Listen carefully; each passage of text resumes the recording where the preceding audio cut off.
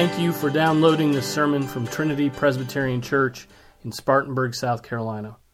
For more information about Trinity, visit our website at www.trinityspartanburg.com. Let's stand for the reading of God's Word. This is our text for today's sermon. It's 1 Timothy 2, 12 through 14. This is the word of the Lord. It is eternally true. But I do not allow a woman to teach or exercise authority over a man, but to remain quiet. For it was Adam who was first created, and then Eve. And it was not Adam who was deceived, but the woman being deceived fell into transgression. This is the word of the Lord. Be seated.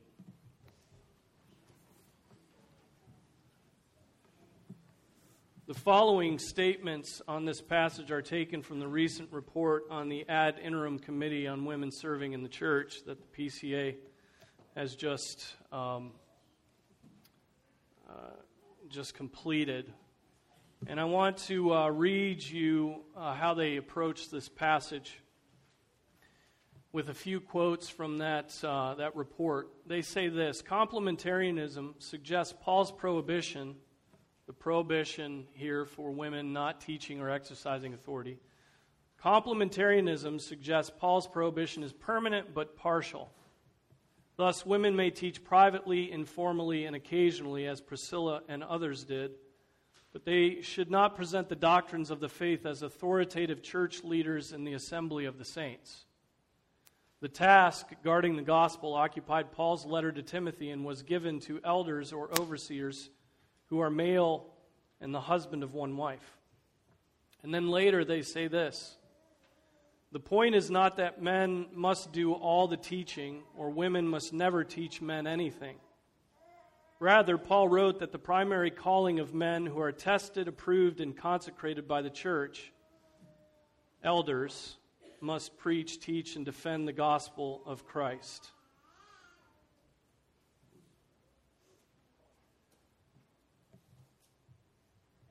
And then this later, Paul is forbidding that they, women, rule in a church context. Women may lead in various ways, but just as men bear final responsibility for the doctrine of the church, so men bear final responsibility for the direction of the church. And then finally, the authors of the report boil down their interpretation of the passage to this final statement. They say women should learn the faith and share their knowledge in some settings. And in parentheses is Titus 2:4. They should not become the principal instructors and defenders of the faith in the institutional church. This has been God's plan in order from the beginning, one in which women thrive as they live out their faith. And so we come at that and we think, okay, that seems fairly reasonable what they're saying there. But all along, as I've been preaching this passage, I've been saying that 1 Timothy 2, 8 through 15 have application in the church, but that the context and arguments of this passage go well beyond the church to all of society. I've been consistently saying that as we've gone through the passage, and the context of the passage makes that clear. It's quite clear that the men and women who served on PCA's committee seem set on restricting the passage's application to the institutional church and the teaching ministry of the church, and further still, the teaching ministry of the church in the assembly to Sunday mornings. So this passage is essentially restricted to only Sunday mornings right here behind the wood of the pulpit. Okay? They argue that what Paul says in the next chapter restricts the application of the text to the church. And Paul says in the next chapter, in 1 Timothy 3:14 and 15, they say that everything in this book has to be restricted because of what Paul says in 1 Timothy 3:14. I am writing these things to you, hoping to come to you before long. But in case I am delayed, I write so that you will know how one ought to conduct himself in the household of God, which is the church of the living God, the pillar and support of the truth. Indeed, it is quite clear that one of the main purposes of Paul's letter to Timothy and Titus is for the sake of the organization of the church. There is no doubt about it as he talks about Timothy's preaching and teaching, as he talks about the qualifications for elders and deacons, as he talks about the particular arguments of the false teachers who are coming in and afflicting the church. But nonetheless, I say that 1 Timothy 2 cannot be restricted just to application to the church. Why? Because of Paul's argument from the order of creation. Man was created to govern, to protect, and to cherish the woman. The woman was created for the man as a helpmate. As Christians who believe that the Bible is inerrant and inspired by God, written by the Holy Spirit himself, there is no way for us to reject the commands of God concerning the order of sexuality. The application of Scripture's doctrine of sexuality, it is mind-boggling. If what I'm saying is scriptural and what I'm saying is true, the application of male and female in a culture that is hell-bent in throwing it off and calling it evil, it's mind-boggling. Right? Just this past week, the news was filled with talk about Chelsea Manning. Right? The man who committed treasonous acts, decided he was a woman, went through with the transition, and now will use taxpayer funding to surgically change the plumbing. You're paying for it. Okay? And he's understood to be a hero. Okay? He's understood to be courageous. He's understood to be a trailblazer for freedom. Every time I talk with my nieces and nephews or to high school students or college students, I learn that they have been schooled by the evil one when it comes to sexuality. They do not understand the fundamental premise of Scripture from the first chapter, reaffirmed by the Son of God, that from the beginning, God made them male and female. Biological, scientific, theological, philosophical, and biblical realities are being denied today. And such teaching is of the evil one, and it will lead to the damning of souls to hell. So you may begin to understand my frustration when I come to a passage like this, which is the Holy Spirit teaching mankind about the differences between male and female, between men and women.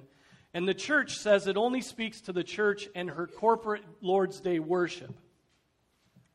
And the church that I serve in restricts it to corporate Lord's Day worship. So not only is it restricted to the church, but it's further restricted to an hour and a half on a Sunday morning when the pulpit is occupied. That's all this passage applies to. If the Holy Spirit did not appeal to the order of creation, we might be able to truncate the passage like that. But the reason given for the prohibition of women on teaching and exercising authority over a man is an appeal to the order of creation prior to the fall, the way God made things to work. Prior to the fall, life was ordered as God intended it to be ordered. And because Adam was created first and Eve was created from Adam second, Adam, the first man and head of the race, had authority and has authority over the woman. Indeed, this is taught to us by the rebuke that God brings to the man after Eve and then Adam eat the forbidden fruits. God says, because you have listened to the voice of your wife and have eaten from the tree about which I commanded you, saying, you shall not eat from it, cursed is the ground because of you. In toil you will eat of it all the days of your life. Eve was deceived and ate the forbidden fruit. Then Adam failed as the head of the race and the head of the woman, and the one called to govern, protect, and cherish his wife. Adam failed to correct. He failed to teach. He failed to exercise authority over his lovely wife. And what is the result of that throwing off of God's order? It's the fall. Sin enters the world, and the curse reigns, and the very necessity of the second Adam making things right is locked in. There would now be no salvation without the shedding of blood. The blood that would have to be shed would be the very Son of God's blood. So Eve was taught by the serpent. Adam failed to govern his wife, and this disordering of the creation order has played out time and time again throughout the ages. And now Satan's deceptions have taken a new form, denying biological realities, right? Denying male and female, denying heterosexuality, denying, in a nutshell, all the things that God has called good. And the church wants me to be quiet about how this has a bearing on how men and women relate everywhere. They want me to say that male and female only has force when it comes to the pulpit for an hour and a half a week. They want me to avoid saying that male and female has any bearing on places like where we work. But we all know by experience that that is not true. Male and female has bearing everywhere and is always coming into play in the way that we relate to one another. They want me to say that there's nothing shameful about having women as governing rulers,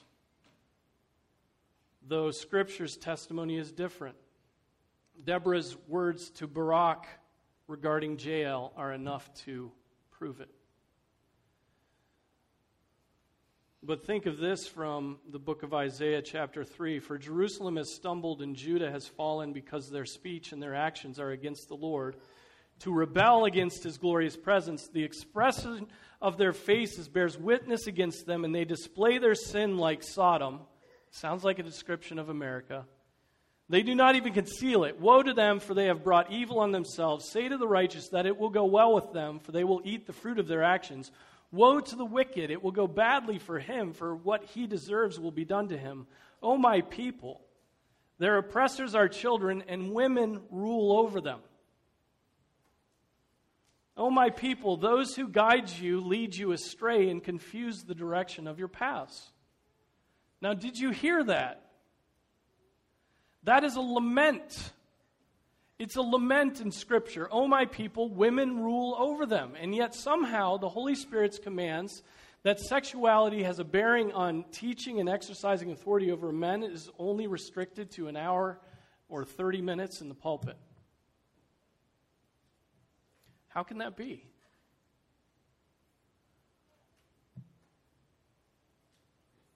Sometimes the commands of Scripture are radical, aren't they? Jesus said, if anyone comes to me and does not hate his own father and mother and wife and children and brothers and sisters, yes, and even his own life, he cannot be my disciple. And Scripture says, do not love the world nor the things in the world. If anyone loves the world, the love of the Father is not in him. And Scripture says, you shall not covet. And Scripture says, love your enemies and pray for those who persecute you. And Scripture says, but if you do not forgive others, then your Father will not forgive your transgressions. And we are all willing to accept the fact that obedience to those commands would be radically life-altering, aren't we? To obey those commands has radical application everywhere that would require a faith in God that is strong. It has application everywhere. So when it comes to this command, but I do not allow a woman to teach or exercise authority over man, but to remain quiet, is the church doing all she can to make obedience to that requirement? Why is the church making it cost so little to obey that command? Why, for example, am I considered a Neanderthal by many of you right now, but as a minister of the Word of God, when I tell a career military woman who has continually exercised authority over a man that it would be godliness for her to begin confessing her sexuality and to obey this command? I'm the one who's made to feel ashamed about that. Why can this command be made so easy to obey, but the other commands of Scripture require faith, life-altering faith? to obey. I admit that I don't have all the answers when it comes to applying these verses to the church, to home, and particularly to our society, but I at least want to acknowledge that we must be willing to address the question. We have to be willing to address the question. Do we have sexuality right in America today? No.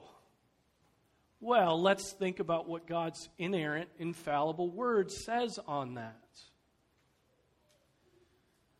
Now think about this. Because of the creation order and on the basis of the woman being deceived, the Holy Spirit teaches that women are not to exercise or have authority over men. At the end of the report of the committee of the ad interim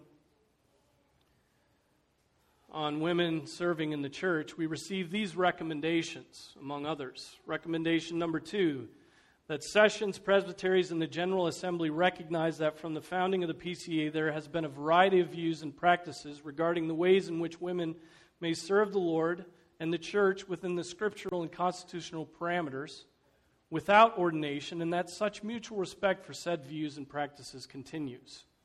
So we've got a wide variety of practices that should continue.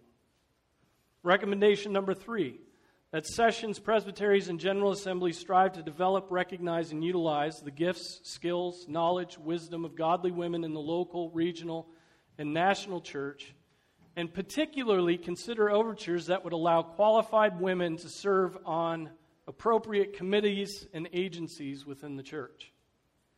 Recommendation number 7, that presbyteries and the General Assembly consider an overture that would establish formally the right of sessions, presbyteries, and the General Assembly to establish the position of commissioned church worker within the PCA for qualified, gifted, unordained men and women.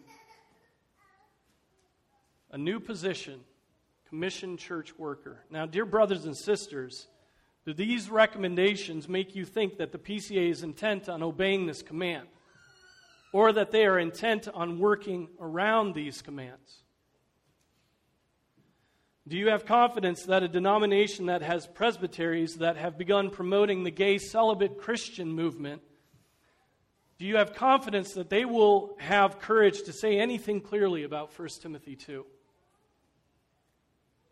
Do you have confidence in a day and age like ours where sex distinctions are being destroyed and incredible burdens are being laid on the young generation, that this movement toward women's participation in the leadership of the church is not merely a way to save face and remain respectable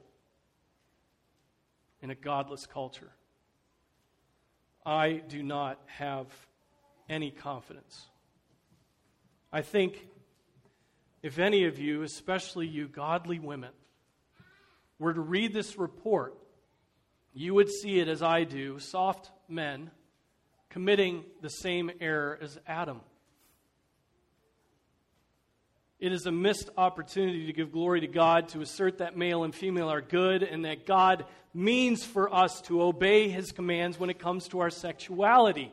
It's a missed opportunity for us to shout before the world, hell-bent on calling evil what God has created and called good.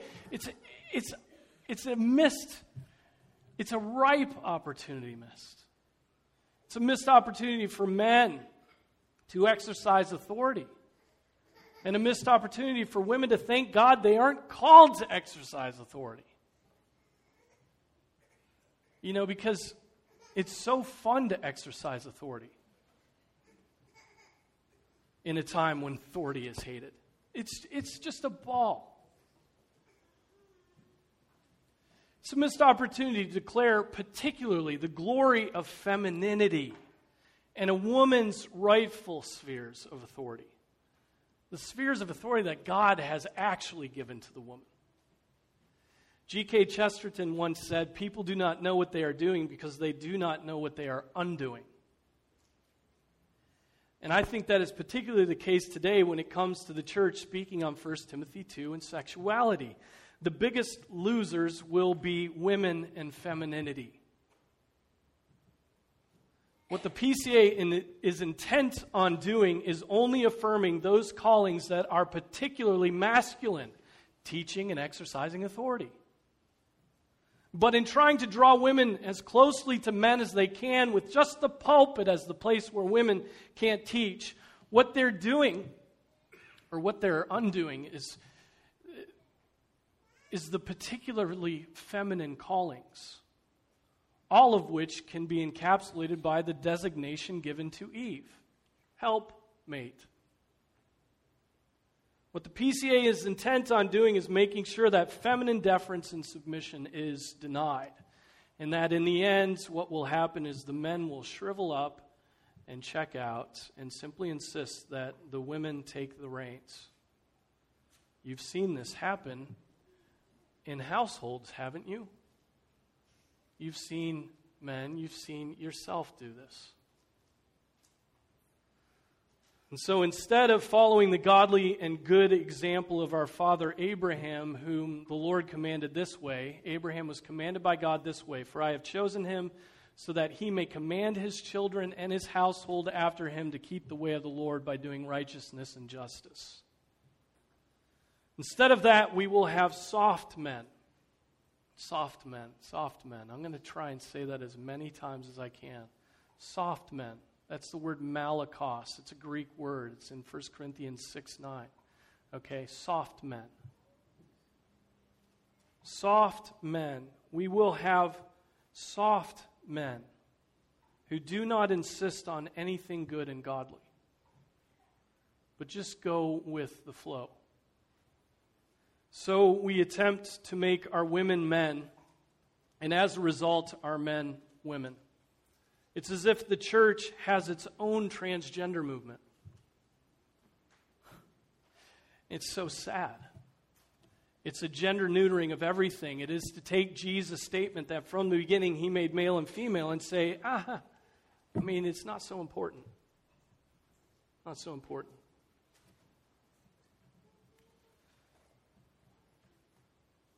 Now let me make you a little uncomfortable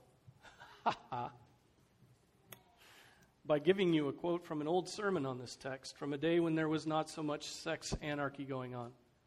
Here's a second lesson from this text, that after the fall as well of man and of woman, the woman must know that she is more in fault than the man, because she was deceived by Satan, and did so turn her husband away from the obedience of God, that she was an instrument of death to bring all to destruction.